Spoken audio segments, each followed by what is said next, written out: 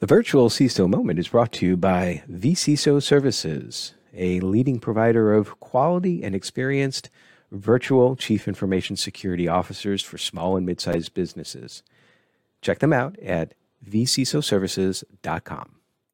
Hi, I'm Greg Schaefer, and welcome to the virtual CISO moment. Bill Butler joins us today. He is a vice president of engineering with a demonstrated history in the hospital and healthcare and security compliance industry, and is the VP of Engineering and founder of Policy Co. Bill, thank you so much for joining us today. Thanks for having me. So I'd like to start, as we usually start on the podcast, if you could talk a little bit about how you got into IT, why you got into IT and InfoSec, and just kind of step through your career progression to the point where the why and the how you founded Policy Co. and where all that's going. Sure. Well, I stumbled into technology in high school and college. I'm old, so we pretty much from a very young age, I was interested in just computers, bulletin boards, technology. Bulletin boards, haven't heard that in a long time. Yeah, well, like I said, I'm old. And so so with some friends of mine after college, we started up an internet service provider in Nashville. It was called Telelink, and really kind of learned trial by fire. We had a handle on, FTP, Gopher, those sorts of things, and then a web browser came out, and we decided, wow, this is pretty exciting, and we ended up bringing a line to Nashville, setting up modems, advertising in the Nashville scene, if you remember that backboard, and gaining customers through that. And so really got a lot of our, chops in terms of pipes and Unix systems and that sort of thing at a pretty young age. We were in our early 20s, and built a business there, and kind of decided, and maybe a decade later, we had some success there, and a decade later decided that these things were sort of becoming commoditized with Comcast and these large pipes coming out. And so really, I ran two different ISPs, and eventually pivoted into software, the software side of things, and got into software development. Quickly found that healthcare seemed to be in the greatest need of software developers who were doing things that were a little bit more modern in their approach, could do things a little bit faster. So I got involved with a company called Advent Health Partners as their VP of engineering, and helped them develop a product called Cabo, which services hospitals and insurance companies in claims adjudication.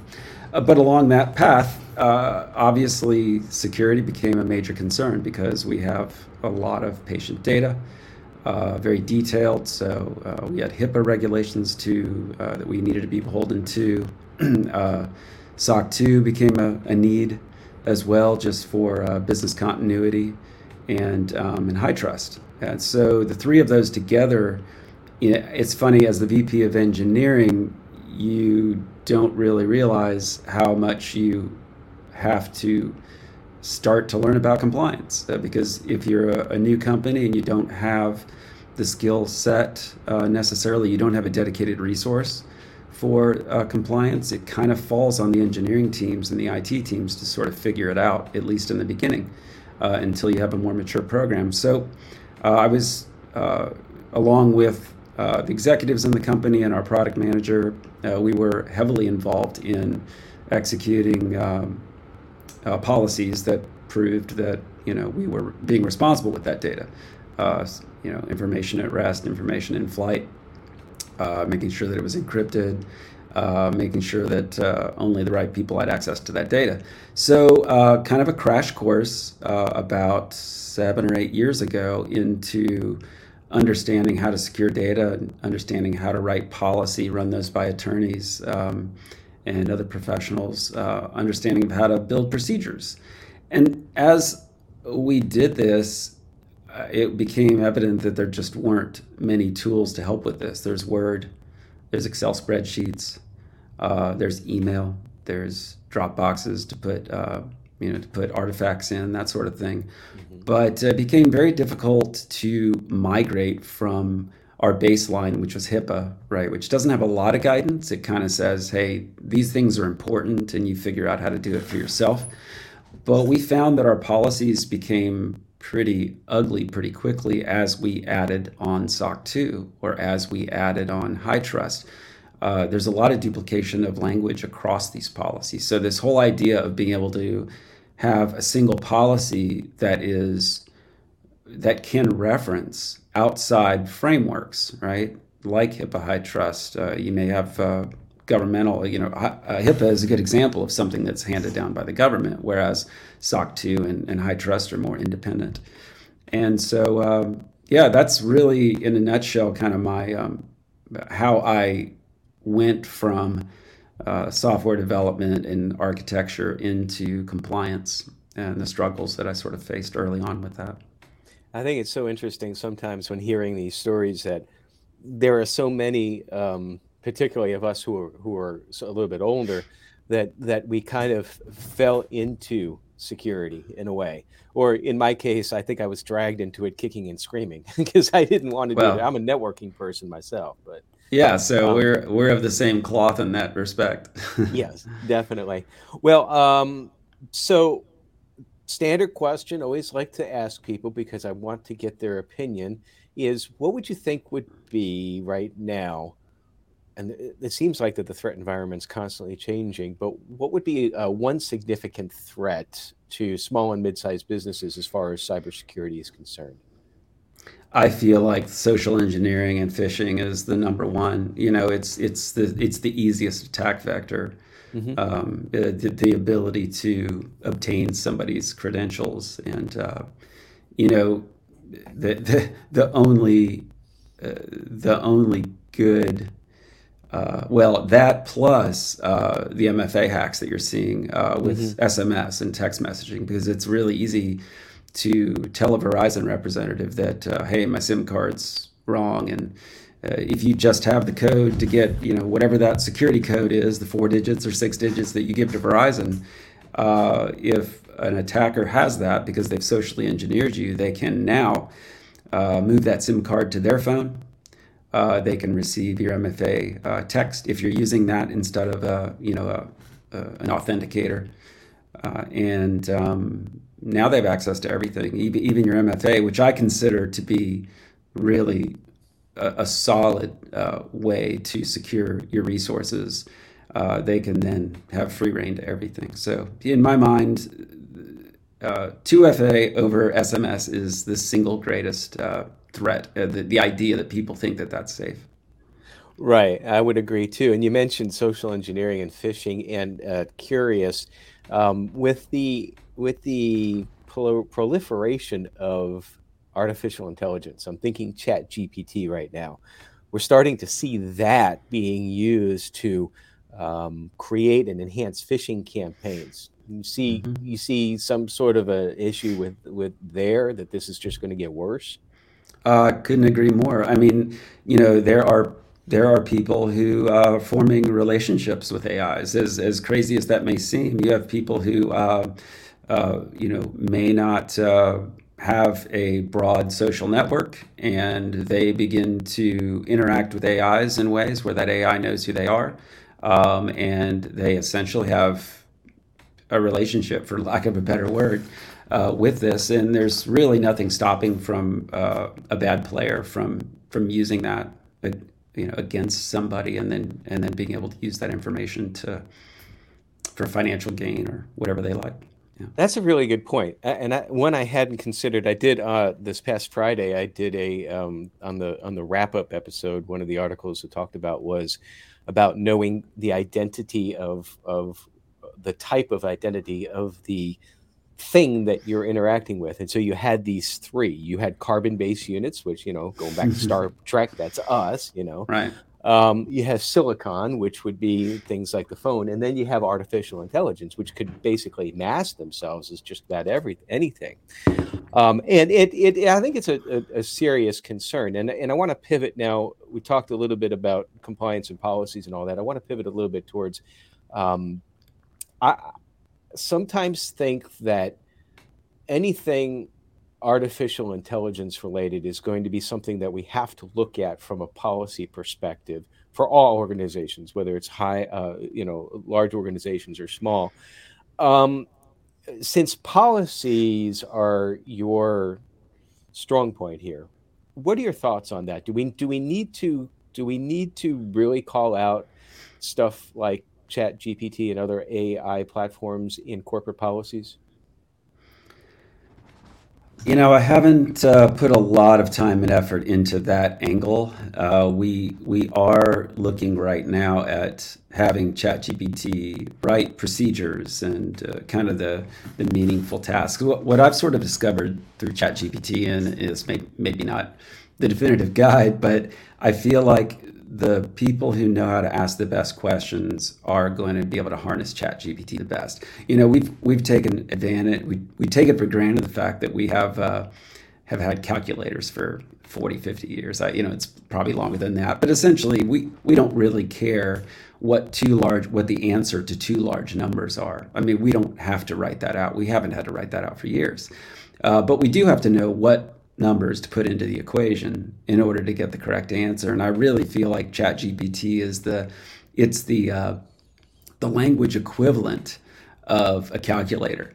Now, of course, numbers we can verify. We know that we could go back and check to see if those two numbers are true or not. When you get into language, it's a little more esoteric, determining what the truth is, or which facts are the right facts. And one thing about ChatGPT, I've got a little bit of a tangent here, sorry, but one thing about ChatGPT is when it's wrong, it's confidently wrong, and so it becomes very difficult to figure out, well, do I accept that or not? It still needs human involvement to solve the problem.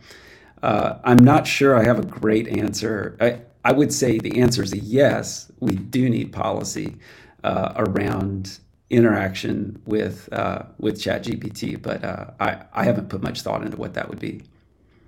I haven't either. I'm just starting to think about that, because I think that it's something I think that needs to be addressed. And to your point, yeah, the asking of the questions is critical. Garbage in, garbage out applies whether you're talking about numbers or questions, I would suppose. But um, what does I'm kind of stuck on the policy thing, so let's go back to Policy Yeah. Co.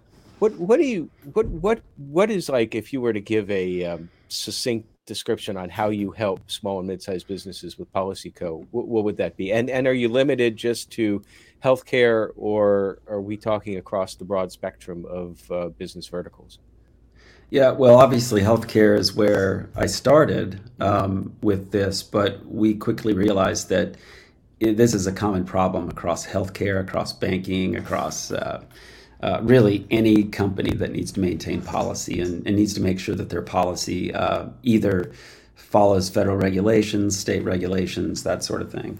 But you know, I just had a lot of problems early on looking at policy as a linear document, right? This idea that policy is a page of data doesn't quite fit, because each paragraph in a policy speaks to a slightly different concept. You may have a policy that generally talks about networking, but there's a lot of aspects of networking that you need to make sure you cover.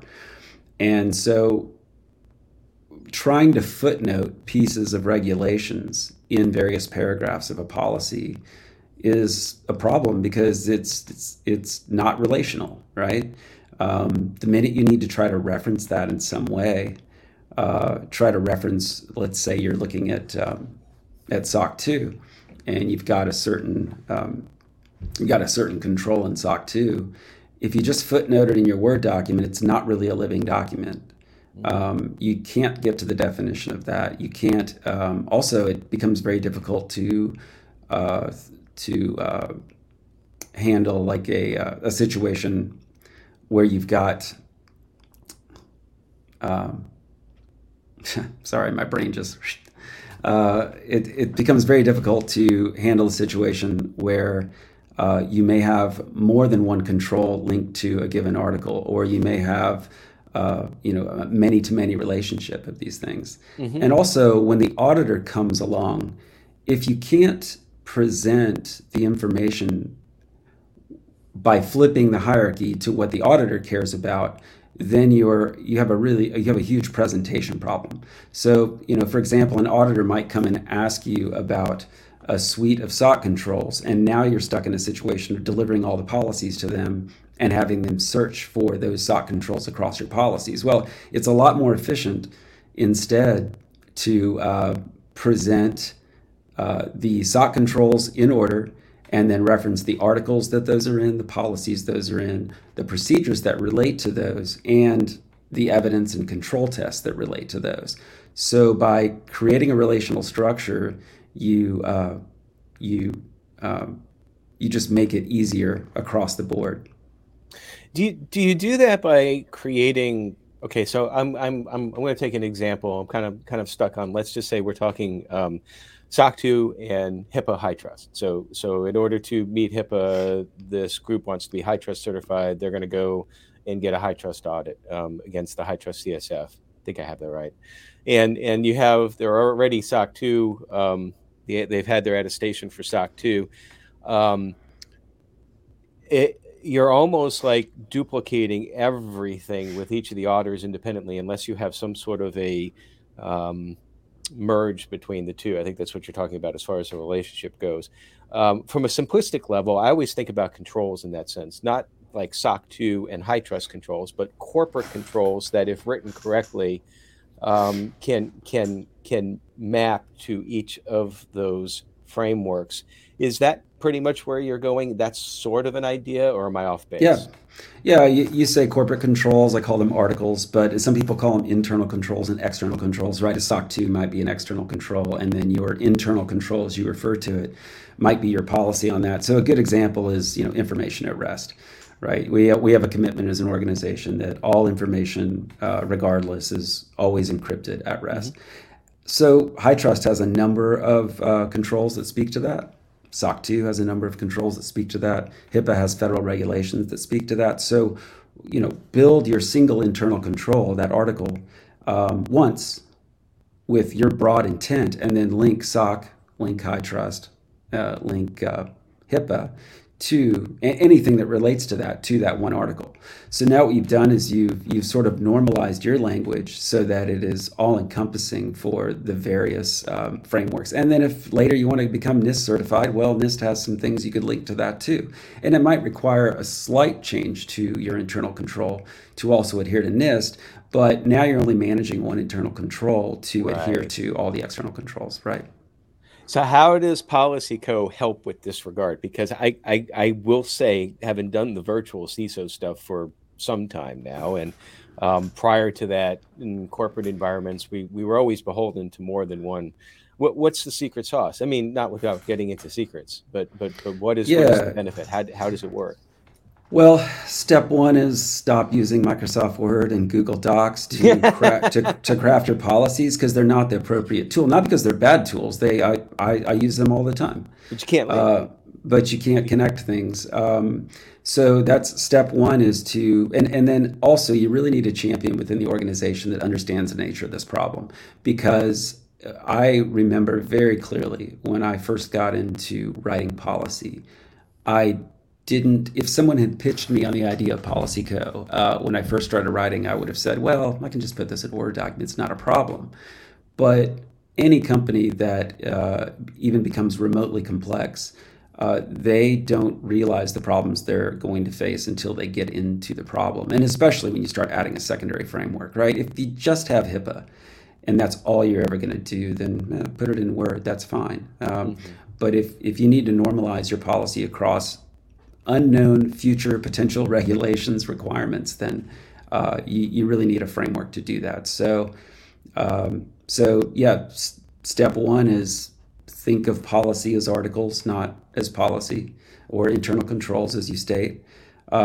It's really important that for each article you have an audit trail. I'm going to edit this article. I'm going to have it reviewed by a manager. I'm going to approve that article. Okay, great. Now you've distilled this down to something very manageable at the article level. Now let's look at all those approved articles that have happened in, say, the last month, and let's pull them together, and let's come out with a release candidate for that policy. All right, now we have a release candidate. Board can look at it if they need to. Manager and any other stakeholders can look at it. Then we can set a release date. Doesn't have to be today. It could be for 2 months from now, to say that this is going to be, our new truth in 2 months. And then also that release gets stamped. It's in stone, right? No one could go back and edit it. There's a very clear, auditable process of who did what when. And as a developer, this rings very true, right? When we release new code for a website, we write that code. It goes into GitHub. Git looks at the differences. There are approvals. There are people who make sure that it's good, and then it's released. So the idea is sort of it's a soft approach to a software release process, right? We obviously none of the difficult commands or those sorts of things, but something that is a very clear that people can see. Okay, this is what we did. This is why we did it. This is when we did it. Would it benefit a business? Let's just say you have a business that's starting. They don't really have a really mature security program yet. They've got the basics of it. They kind of know what's confidential and what isn't. They have some practices, but nothing really documented. And they're thinking about, well, at some point in time, we might want to do a SOC 2. Would it make sense for them, instead of to write I'm going to use your nomenclature here, their articles directly relevant to the SOC 2, that they make it maybe a little bit more high level, with the idea that down the road they may also want to, if they take credit cards, for example, they may want to be PCI compliant as well too, and be audited. Definitely.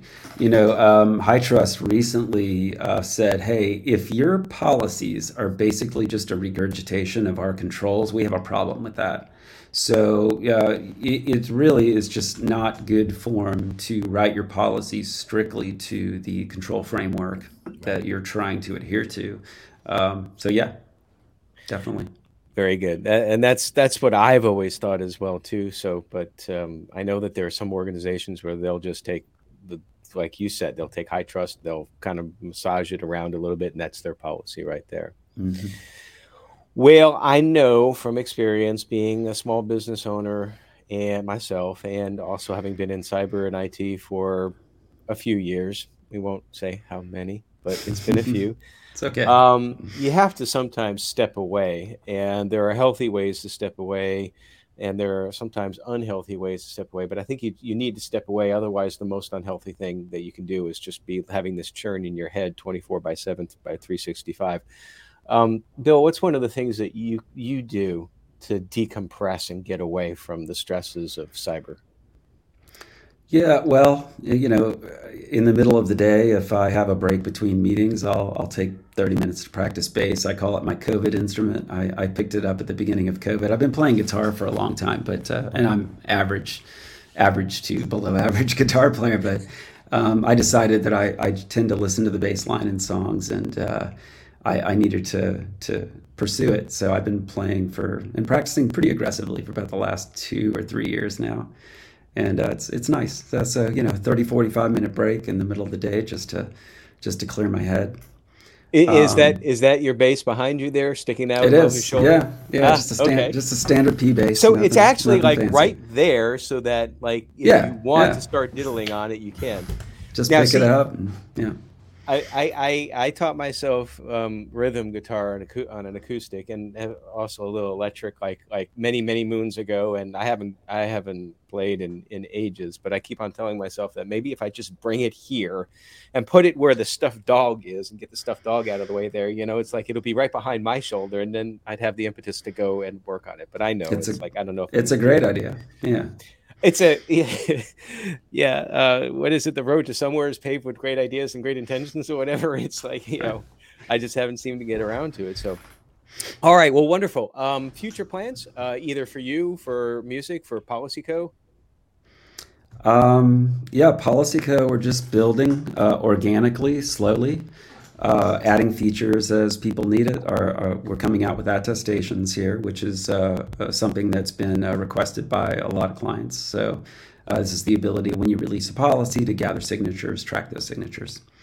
And in terms of me personally, I'm definitely interested in any type of technology that helps make the planet a better place. Very interested in delivery of water, desalinization, and just general, just interesting, unique technologies that take things that we've done in the past and sort of flip them on their head and say, oh, well, look at the types of efficiencies we can get by doing the same things we've been doing, but in a slightly different way. So, That sounds like a very deep question for Chat GPT-4. right. Yeah. So, What should I do? well, very good. Listen, Bill, it's been amazing. I've totally enjoyed our conversation. Fascinating stuff. I wish that we had more time to talk about PolicyCo. But before I drop, what's the website? Where can they go to learn more? Yeah, policyco.io. That's pretty easy to even I can remember that. So, well, thank you so much for joining us today. Thanks, Greg. Thanks for having me. All right, everybody, stay secure.